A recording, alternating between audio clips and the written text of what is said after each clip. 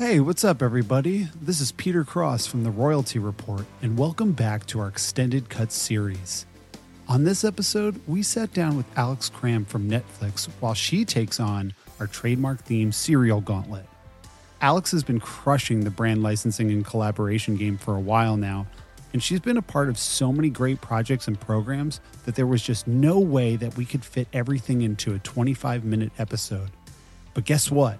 We're leaving everything on the table now. So here you go, the full, uncut, extended interview with Alix Kram from Netflix. What's going on, everybody? From Broad Street Licensing Group, I'm Peter Cross. And I'm Trevor Graham. And you're watching The Royalty Report, the show that puts brand licensing into the spotlight. And today we're joined by Alix Kram. She's a highly accomplished and decorated professional for licensing and collaborations, and has been recognized by License Global as one of their top 40 under 40. Her work includes many diverse and groundbreaking projects for companies including Nickelodeon, Warner Music Group, and her own branding and marketing agency, Kram Collective. You can catch her now working on retail and marketing programs at Netflix. Alix, welcome to the show. Thank you, too kind. So do you know how the show works? I think so. I see food in front of me. Yeah, so we'll be taking you through this cereal gauntlet, going from left to right. We'll be asking you questions and tasting these trademark-themed cereals. So the very first question I have to ask you is, what's your GOAT or all-time favorite cereal? I like Frosted Mini Wheats. Frosted I Mini. thought you were going to say, like, just plain Cheerios in a bowl. Well, I mean, nowadays I eat like this, like, you know, healthy cereal. Like the kashi stuff. With like blueberries yeah, and lots of granola. Raisin bran. oats Whole and grains in things. there. But, like, if I gotta go sweet, I like Cocoa Krispies. Okay. Very good. My It's go like classic. if I want like nostalgia, I go Cocoa Krispies, Frosted Mini Wheats. All right, so this first cereal should hit that spot a little bit. Okay. We're going to start off with the Wendy's Frosty Chocolatey cereal. Oh boy. Good packaging. It's really solid. I was surprised that Wendy's went ahead and did this, but I think it's really great. Yeah, I'm a sucker for packaging, so that screams Wendy's for you. Right? It's got their blues and their reds. What's your cereal style? Do you like to I was about like to ask you the same keep thing. it in the milk for a little bit, get it a little soggy, or do you like to eat it sort of right away? I kind of like a mix. Yeah. Like I like to have it nice and coated, Yes, very true. but I like the crunch still. When it's too soggy and it inflates, it's just kind of mush.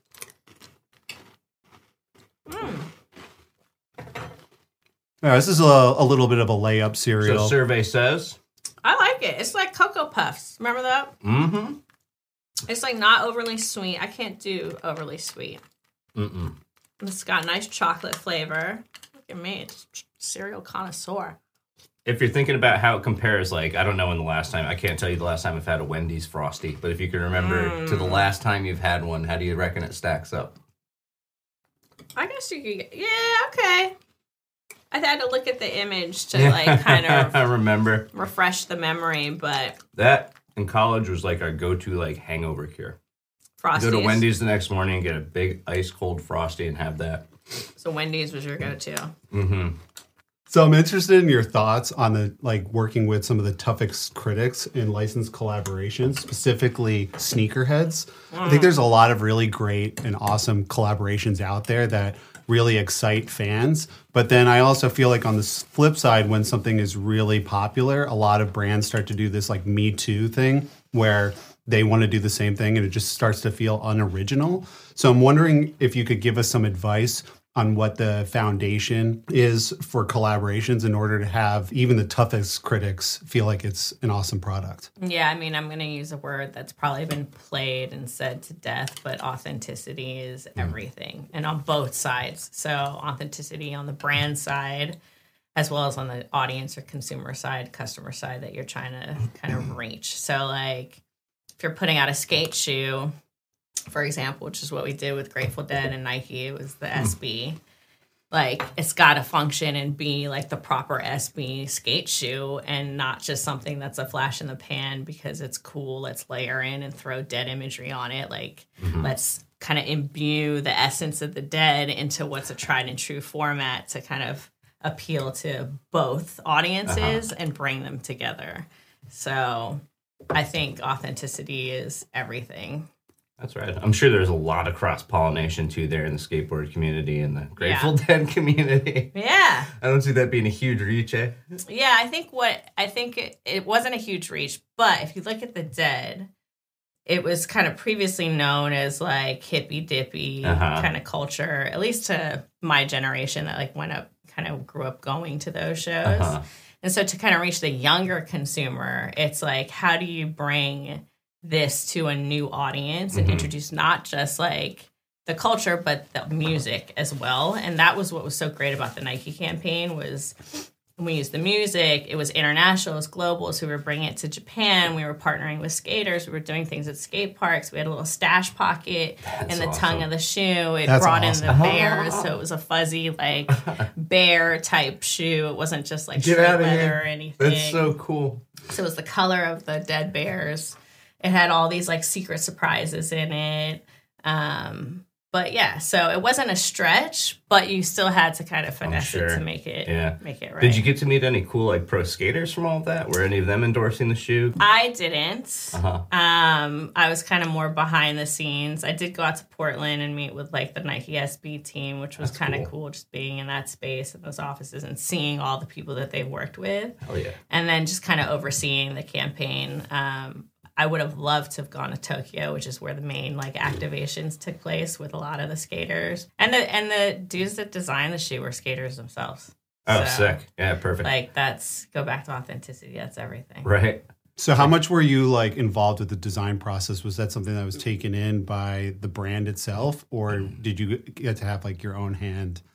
Yeah, I mean, I think I'm a proxy to the band, right? So I have to do what's in best interest of the band. So we work really closely with the band's archivists and the band themselves and kind of had them bless it. And then John Mayer, who's the front man of the band right now, or the new iteration of the band, is a huge and massive sneakerhead. So there had to be some like stamp of approval there. And Nike had relationships with him because they seed him all the time. So it's a little bit of... It's in their court. They're the experts as the sneaker designers, and then they're the experts of the band in terms of knowing their audience. We're just there to kind of help shepherd and usher. But yeah, like, could I say I like this color yellow better, or this orange hits better, and kind of is more of the Dead theme. That was kind of the feedback and input I got to put into the process. Rad. Ready for the next one? Yeah. All right. So I think this next one's going to hit a little closer to home for you. Yeah, flashbacks. Yes, for your time working in Nickelodeon. This is the Nickelodeon slime. So we want to get your reactions seeing that you've worked there and whether or not this is a good cereal for you. Well, again, the packaging is very slime packaging. Turn your milk green. So I think this may have to sit in the milk just a little bit to activate that slime. Gotta activate your slime powers. Well, that's what I'm really curious about here. So if we wait for a second to let the green sort of mesh into the milk, I thought we could ask a question and get through it. So what I wanted to do as a game, seeing that you've worked there, is read off quickfire some of the shows from Nickelodeon, and you say whether or not they are overrated or underrated. So subjective. Yeah, right. All right. We're going to learn a lot about your opinions here, I guess. Yeah. All right. So the first one, Rocco's Modern Life. Oh. I think that delivers on the hype. Hell yeah. Really good show. Can't really go overrated or underrated on that one. That's like right in the middle. It's like, it delivers. Yeah. Perfect. Awesome. The Amanda Show?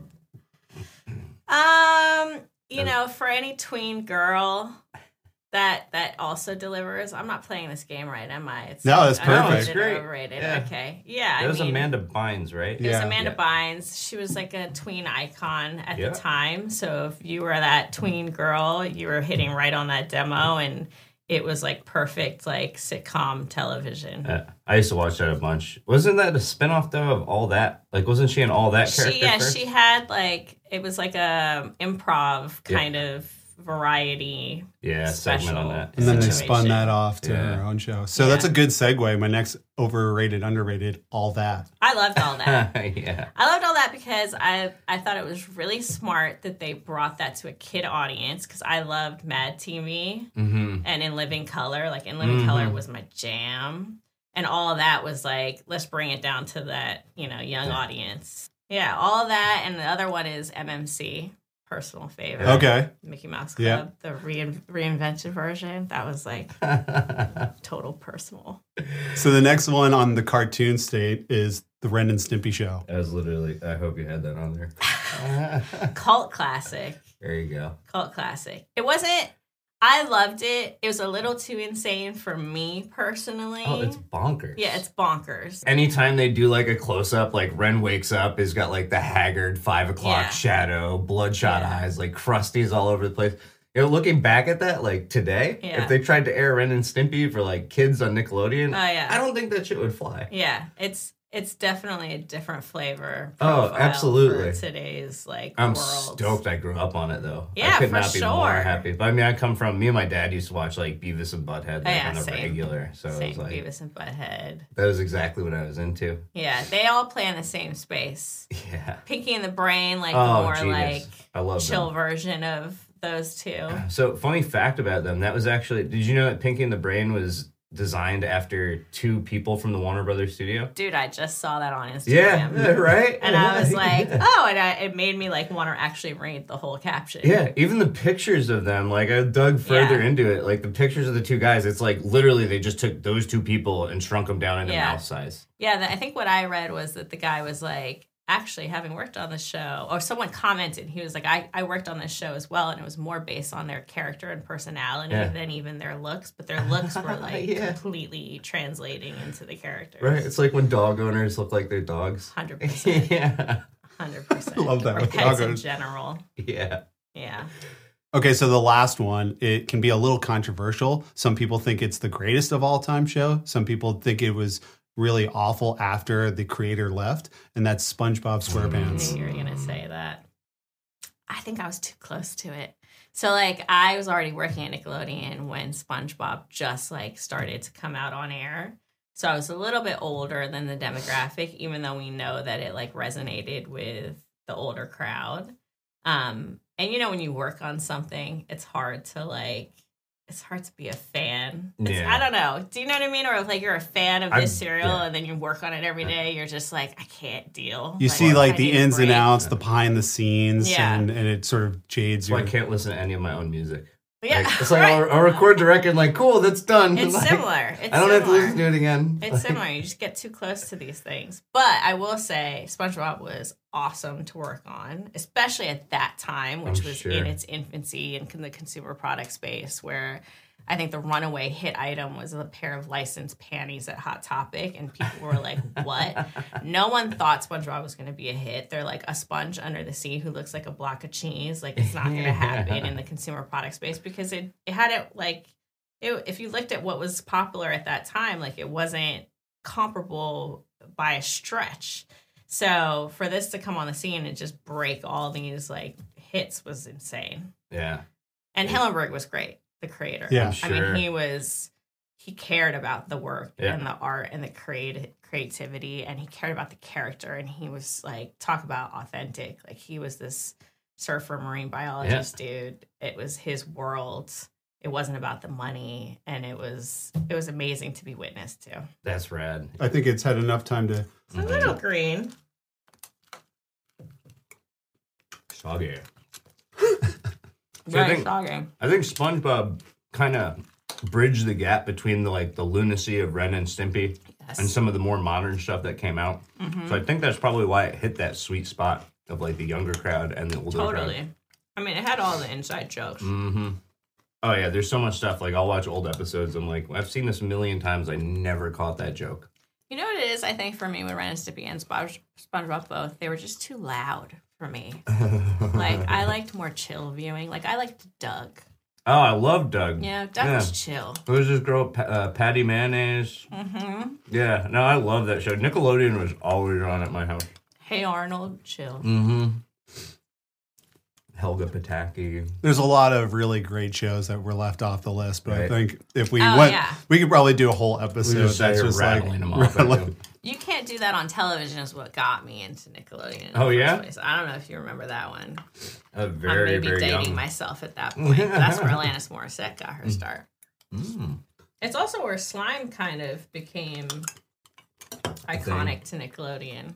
Because if you said, I don't know, slime pouring down. Oh my God. That is the Kids' Choice Awards so and genius. stuff? Huh? That was a Kids' Choice Awards? No, you can't do that on television. Oh. That's where it I think that's where it got its start because that was like way back in the day. Mm-hmm. You said, I don't know, as a guest or whatever, you got slimed. I'm sure it was one of those things where you get slimed and they're like, oh, this is really doing well with ratings. So like, let's implement it somewhere else. And then it took a life of its own. Oh, totally. I remember when we were trying to introduce slime as an IP of its own, actually. You mean when they used to sell it in like the GAC things? Yeah, GAC, Splat. Oh my God, yeah. So fun to work on. So thoughts on the Nickelodeon cereal? Yeah, I mean, I see the green now. That's kind of cool. I think, any kid would be like, oh, that's awesome. It's not too sweet. It's a little soggy for me now by the time that it gets green. Mm-hmm. But if you like bright colors and sugar, that's the way to go. Nice. All right, we ready? The flavor too, I think, is it's literally just Apple Jacks. The only difference is the green slime. Yeah, I haven't had Apple Jacks in ages. Right? No. Well, I had it last podcast. You're not going away from it anytime soon. The novelty is cool, though. It's very brand right. Right. All right, are we ready for the third one? Yeah, let's do it. Awesome. So this is a new-ish one. Yeah. It's been here before, but it's new to the show. Okay. The Kellogg's Cinnabon bakery-inspired cereal. Clean packaging. Mm-hmm. Like their Cinnabon boxes. Right. Which I like. Very Bond bites. Free Bond bites. What's a Bond bite? We are going to find out right now. I reckon they're those little tiny ones. Right. We'll send you back with a box, and you can go to Cinnabon. I would like a Bond bite, please. That was the biggest thing about eating cereal, at least like for me growing up in the 80s as like a kid. Toys? Was the stuff inside and the back of the box. Because it's not outside of Saturday mornings, there weren't no cartoons, unless you recorded it on VHS. And so that was your entertainment. Yeah. The puzzle or the maze that you did on the back. You're telling me you never turned on TBS and watched all the Steven Seagal movies that they'd have on all day? Yeah, me too. All of them.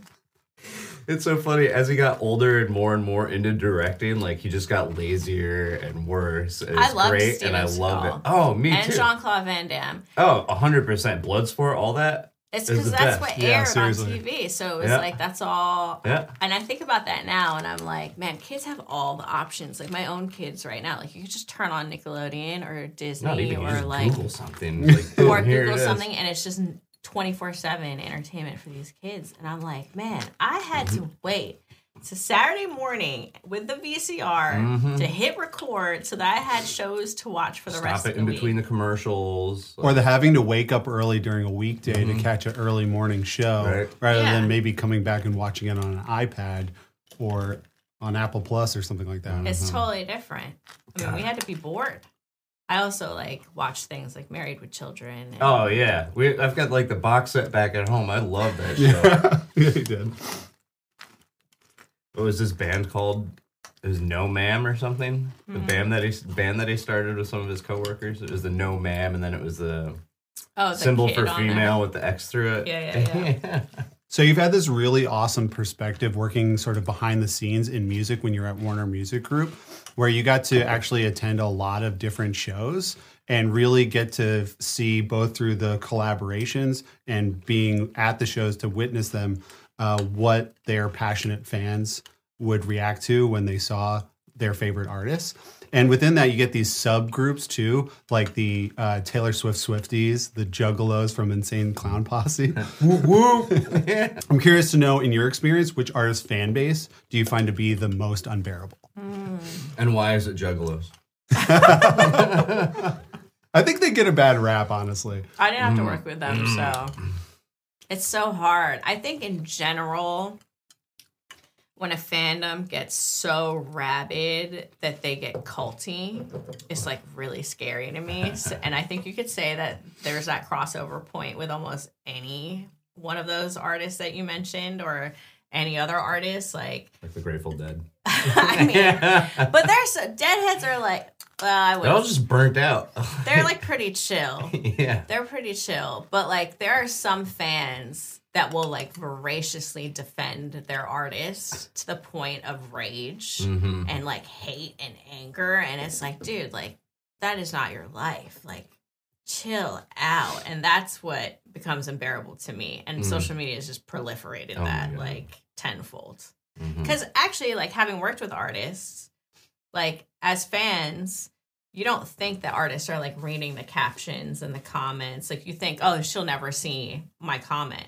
And that's actually not true. Like, I've worked with a number of artists that get deeply affected by the comments on Twitter and Instagram by their fans. It could be one negative comment out of like 1,000 positives, but it hits them, and it hits them to their core, because at the end of the day, they are artists. Sensitive. They are emotional. They are sensitive. You play music, you know, and that criticism is really tough to take. And I just feel for them in that instance. It's also really hard to get any business done when they're in that headspace. Yeah, right.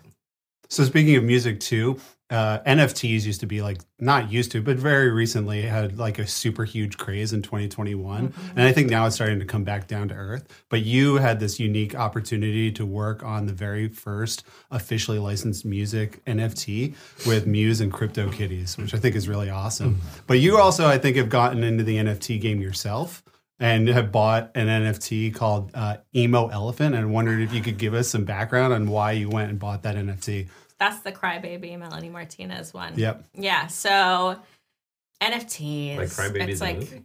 Huh? Like Crybaby no, the movie? but side note, Crybaby the movie is like one of my favorite movies ever. Really? Even though like it probably would not be able to be released today. I love Johnny Depp in that movie. We have not one but 2 copies of that on DVD. Negative opinion, but I love that movie. I love every song. No, it's great. Iggy Pop with short hair. So good. Anyways, side note. Sorry. We love a good side note. Ratchet. I mean, all of Hatchet Face. It's great. All of it. I love it. What was I talking about? We were talking about the emo elephant NFT. NFT. Totally digressed. I had visions of like Crybaby come back. I'm like that. I want to watch that movie again now. So NFTs, like crazy roller coaster ride. But like you said, we got into it early. It was an area of real interest for me because throughout my career, it's always been like, what's the next cool, interesting thing to like throw at the wall and see if it sticks and like take a risk with. And Web3, metaverse, NFT, whatever you want to call it, was kind of that space. And Muse was really into like, I mean, if you know the band and kind of seeing their imagery and their creative aesthetic, it's always about pushing boundaries and kind of living in like Tron world with this latest album.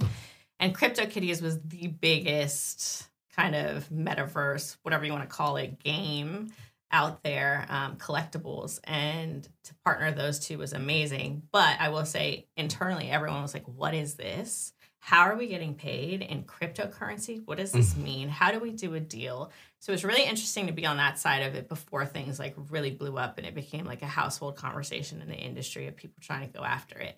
That being said, Melanie Martinez launched her line of NFTs. And if you know anything about Melanie Martinez as an artist, she is so thoughtful about anything that she does. And having worked with her over the years, that's what I really loved about her. It could drive people crazy, but she had a very clear vision of who she is and what her artist brand stands for and what her fans want. And so she was careful not to just like throw caution to the wind in this space. And she created these like really unique, beautiful NFT collection that's very much an extension of her brand. And as a fan, because I had left Warner at this point, I think, or I was about to leave, I was like, I'm going to support her. And I bought the emo elephant because it's super cute. And her fan base is crazy. And I do think they're going to be worth something one day. And in fact, her perfume that we worked on, I don't know, 5 years ago at this point, is now on eBay for like $1,000. Wow. Someone just told me that yesterday, shockingly. So how much did it retail for at the time? $50. Wow. That's an incredible jump. Yeah. Right? Yeah. A friend of mine texted a picture of it to me, a screenshot of the eBay prices, and was like, I think I need to sell mine. All right. So we're going to throw you a curveball here. Yeah. We have a mystery cereal right in the middle here. So Trevor, it's behind all these cereals. Why don't you pull it out and show our main camera what we've got? So we're going to be throwing in a Cinefuego Toast Crunch. Now, admittingly, this isn't a trademark themed one, but I wanted to see what your reaction was to this limited edition cereal. So let's go ahead, pour the milk in, and give it a shot. Looking at it, I was like, this is either Cinnamon Toast Crunch or Golden Grams. Oh, this is this one. But, all right. Cinnamon Toast Crunch. Dude, I'm like Fuego. Excited, scared. Like, I love Cinnamon Toast Crunch. It's one of my favorite cereals. Like, is it going to be like red hot flavored That's cinnamon? what I'm wondering, right? Oh, you can smell it. You smell it? No, not yet. Kind of smells like Big Red chewing gum. Yeah, it's like they just added more cinnamon. I'm on board with that. Cinnamon's one of my favorite flavors. Oh, yeah. Okay. Yeah. It's like a fireball. Not the alcohol, but like a candy. hard candy. Yeah. Woo! Yeah, I feel that now. Verdict's still out on this one. It kind of just... You see it has like red spots on it too. So it's like if you stuck a whole... Like that's the extra cayenne pepper we put on. Pack of Big Red chewing gum or one of those fireballs and milk. Dude, yeah, really. I don't hate it, but I don't love it. It's too much. It is. Like, I'm a fan of cinnamon, but I don't know about that much cinnamon. I'm not mad at it. Like, I appreciate the effort. But even those fireball candies back in the day, I used to have to, like, take breaks. Oh, really? From, just to let my mouth cool off. And this has, like, that creeps up on you in the back. Yeah. Oh.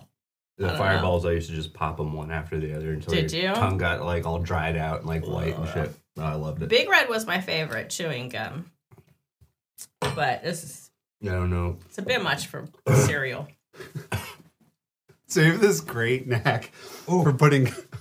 hit you in the back? Yeah, it was fucking back in my throat real weird. Was it the spice or...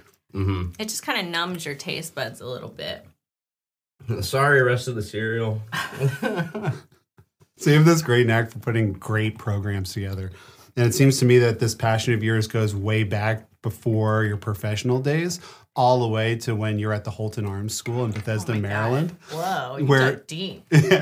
Where you and a friend, Shyla Jones, in the back of a school bus came up with this fashion show for the school called Punch. And it's actually been able to sustain itself for over 20 years. I wonder if you could give us insight on how it's been able to continue after all this time. You're good. That was a total curveball. Yes, that was like my baby. Me and Shayla at the back of the bus. We used to ride the bus together.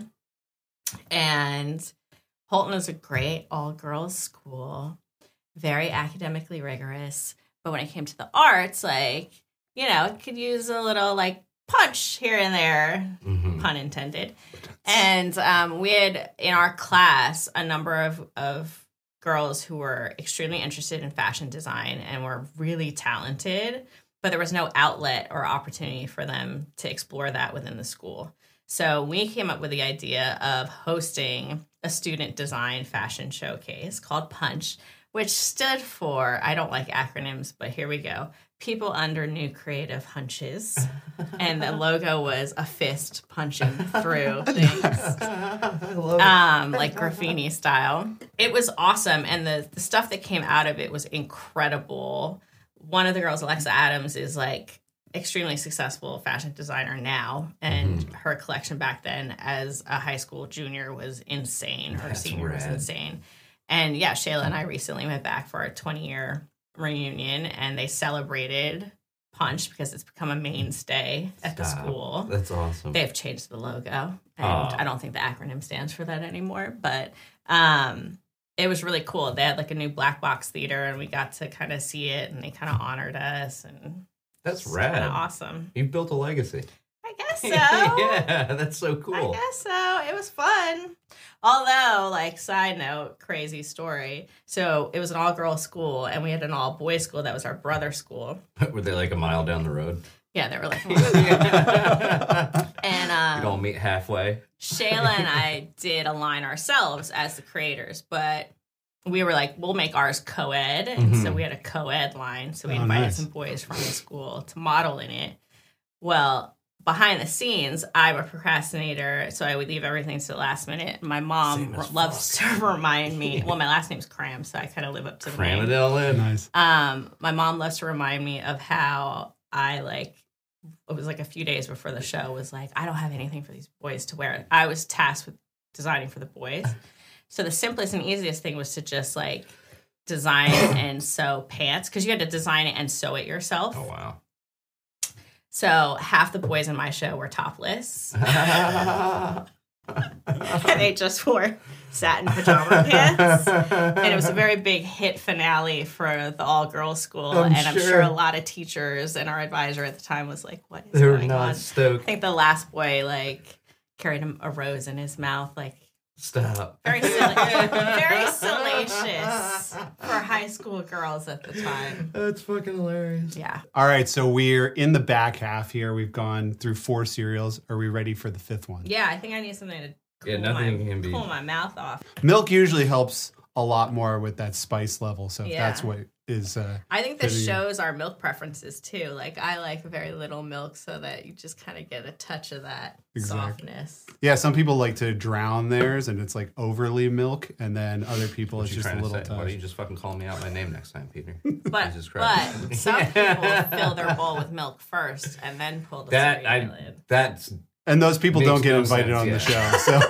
They might take issue with the fact that you've already poured the cereal. Then we'll politely ask them to leave. We almost lead the witness first by pouring the cereal in. So if somebody wants to dump it out and then put it back in. Is it like King of the Hill? I feel like I need to brush off my spoon from all that cinnamon. All right. So this is the Dunkin' Caramel Macchiato, naturally and artificially flavored Dunkin' coffee cereal, which apparently is made with actual Dunkin' coffee. Okay, so we're supposed to, get some coffee flavor. And Are you a Starbucks or Dunkin' person? You know. Or a home brewer.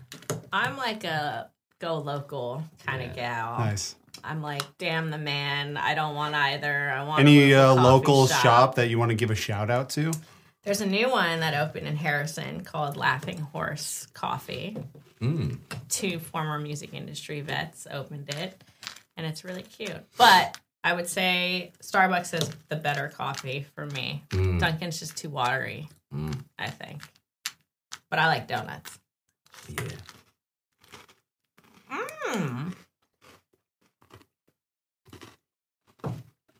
You get the coffee. See a little swirl action in these. What are these, marshmallows? They try to put a little fun in there while you're eating your coffee. Wow. I think it's supposed to be like the whipped cream, though, eh? The caramel. Yeah. I'm actually not mad at this. I'm happier at it than the Toast Crunch spicy. I like coffee ice cream, and this kind of gives me those same vibes. So you have the solid amount of experience working in the cannabis industry, more than a lot of people do in the licensing industry. A lot of people want to get into it, but you've actually had your hand in there for a while from working on Wiz Khalifa's weed farm game. But you also had your own startup called Fruit and Flower. Oh my gosh.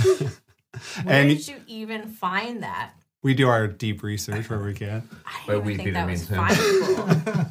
Because that never really took off. That was like a brainchild. But go ahead, let me hear what you found. So you also have this experience working on a video production company. So I wondered if you could give us a little background insight on what it was like filming a commercial at a Las Vegas grow company a couple of years ago. Yeah, so that was for the Wiz Weed Farm game. That was so much fun and also insane. We hired a crew that worked a lot with Vice. We flew down to Vegas. It was fast and furious on a budget because a lot of people at the label didn't think that this game was going to work because artist games hadn't really performed in the past. But I was really bullish on this, and I was like, it's Wiz, it's weed, it's gaming. These are 2 things he's really passionate about. It's going to work because he's into it, and he was into it. And we shot at the grow farm that he worked with, which was insane because this was before things got super legal everywhere and you could just walk on 5th Avenue into a medicinal shop. And it was so fun. My favorite, like this, I'm digressing, but my favorite like bits of like Sesame Street growing up was when they would go to like factories to like watch like how crayon was made and stuff. So this was like that, but weed.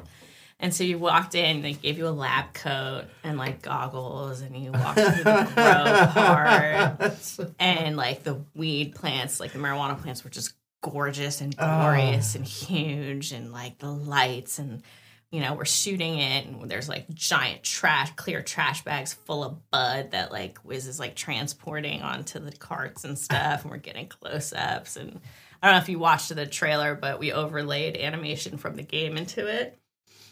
It was awesome. The trailer itself got like a shit ton of like million views or something like that. That's rad. But it was fun, but we did it on a budget, like I said, and kind of at the 11th hour, so it was a little manic, which is kind of counterintuitive when you're talking about weed, but it was great, and it came out awesome. And a buddy of mine owned a shop in Las Vegas, so we filmed a few shots there, and I remember calling him at the last minute and being like, dude, can we film in your shop, like, tomorrow with Wiz? Like, is it possible? Like, we just need, like, a couch setup. He needs to be able to blaze. Like, it's probably like, fuck yeah, I've kicked everyone out already. He was like, yeah, he was like totally fine. I feel like you throw the Wiz Khalifa name out there, and probably everybody in the area would be like, yeah, me Not too. A problem. Yeah, so it was really cool. Where did the idea for the game come from? Was that something that a management person came up with? Was he like, hey, I want to get into games? So he had a really great guy on his management team who's really into digital, which I think is like my advice to any artist that wants to like broaden their scope beyond music is surround yourself with people that know the business. And shout out to Tim, like he knew the digital world. He knew that's where things were going next. Because again, the development of the game and everything comes, as you know, in consumer products, like you're planning out years in advance. Yeah. And so he was like, I want to get Wiz into this space. Wiz wanted to get into this space. We, as kind of the IP like managers for him, wanted to get him into this space. There were a couple of iterations of what the game story could be.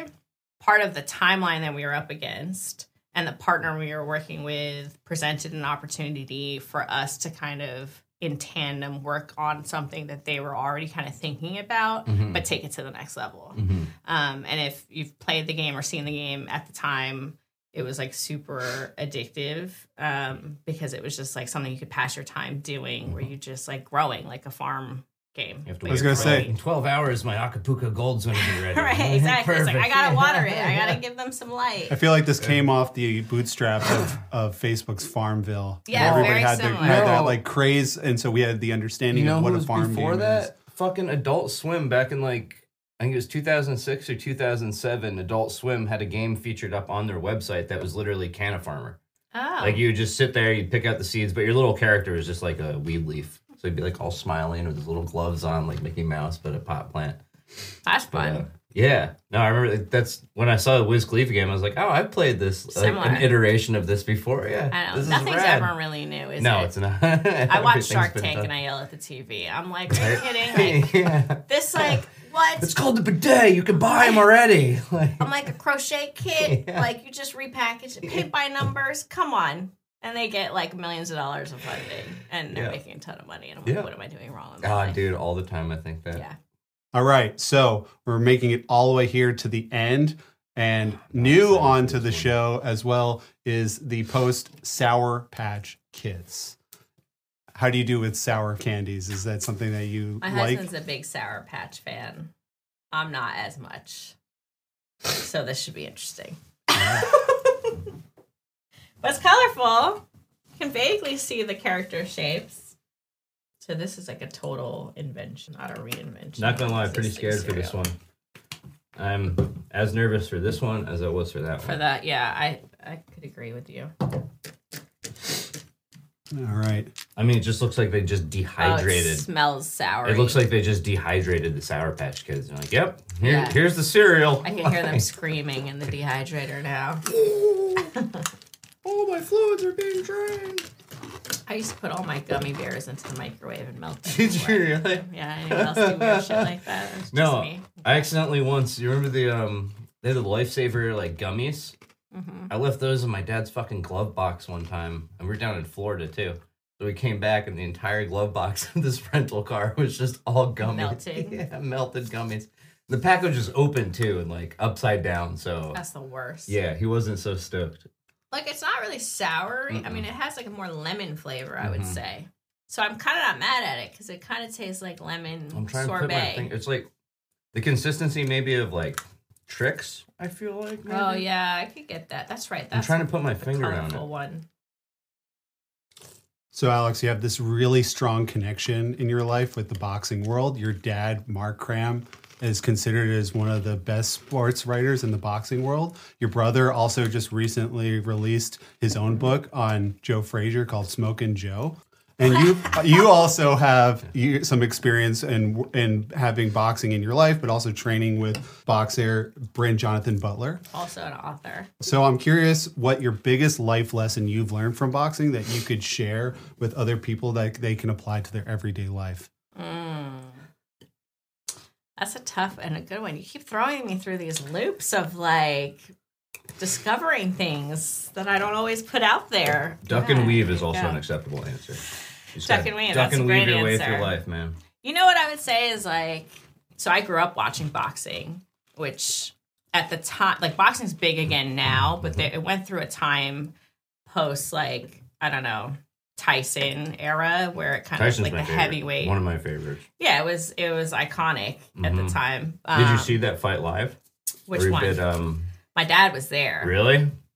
So my dad was going to write a book on Tyson, was at that fight. That was the last fight he went to, and then he passed away before he could write the book. But for him, having been ringside at some of the most epic fights of all time, to witness that, he was like, what has happened to this sport? I'm sure he got bummed out.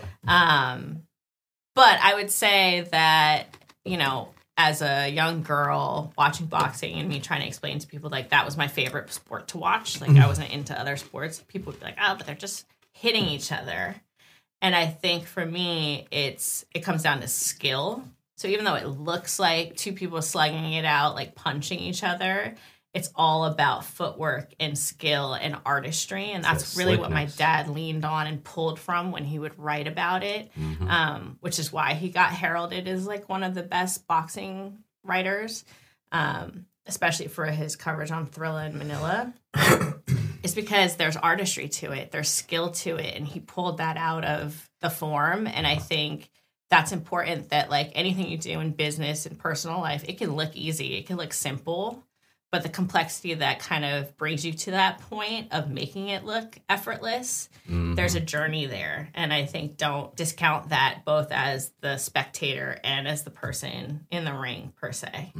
So there's skill and knowledge that you gotta put work into. That's awesome. It's all about the slickness. Yeah. Do you have a favorite boxer to watch? So I watch a lot of boxing now. My husband's really into boxing too, which is fun. Do you watch boxing? Apart from Tyson, I'd have to say my favorite one to watch is Roy Jones Jr. To me, no one's slicker than Roy Jones Jr. He just fought, like, recently. He did. Not too recently, but recently enough. Oh my God. I just remember watching, like, his videos and stuff growing up where he'd be, like, literally hands behind his back, face, like, pushed out front, just, like, taunting the person. Yeah. Dips back, boom, just fucking one-hit knockouts with that guy. Well, it's all about personality in boxing, too, right? Because they are kind of like actors on a stage. Yeah. Well, Roy Jones Jr., he started a rap career, too, at some point during his career, and I loved it. Yeah. Mr. Unstoppable, I think, was his hit. I mean, Manny Pacquiao also, like, had a singing career. He did. Sometimes when we touch. Remember that? Yeah. I'm half Filipino, so Manny Pacquiao was like, oh my God, we have like a Filipino boxer who's like making headlines, and now he's insane in politics. Now he's politician, singer, all the good things. But so I would say I loved watching Manny Pacquiao because of that, because there was cultural pride attached to it.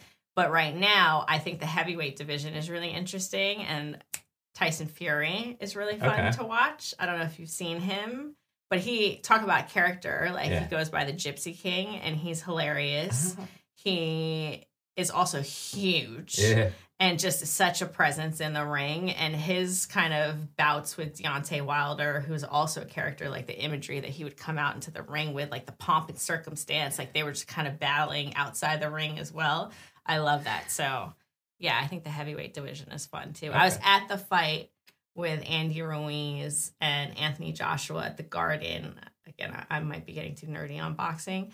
But that was a huge upset. Like, Andy Ruiz won, and kind of like everyone in the crowd went insane because Anthony Joshua was like the golden child, like brand boy, like handsome, good looking, like had every brand endorsement possible, had the British accent, like all the stuff.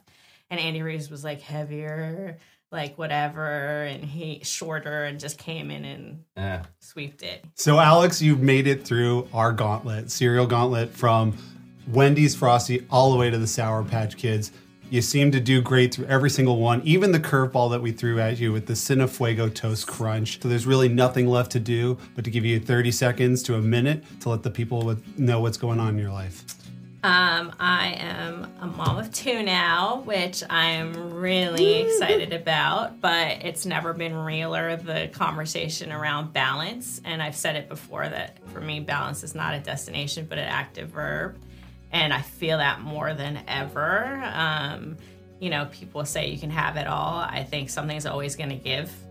And that's kind of what's going on in my life right now, is figuring out this new world with 2 little ones and my career, which I'm very passionate about. I'm at Netflix, as you said. We're doing some really exciting things. I love my team there. They're breaking boundaries in terms of new retail channels. And as a streamer, the consumer products business is such in its infancy compared to the major studios. So seeing what we've already accomplished and kind of what's yet to come is really exciting. All right, Alix, thank you so much for being on the show. You've been an excellent guest, and this has been amazing. Great job making it through our gauntlet. Thank you. This was fun.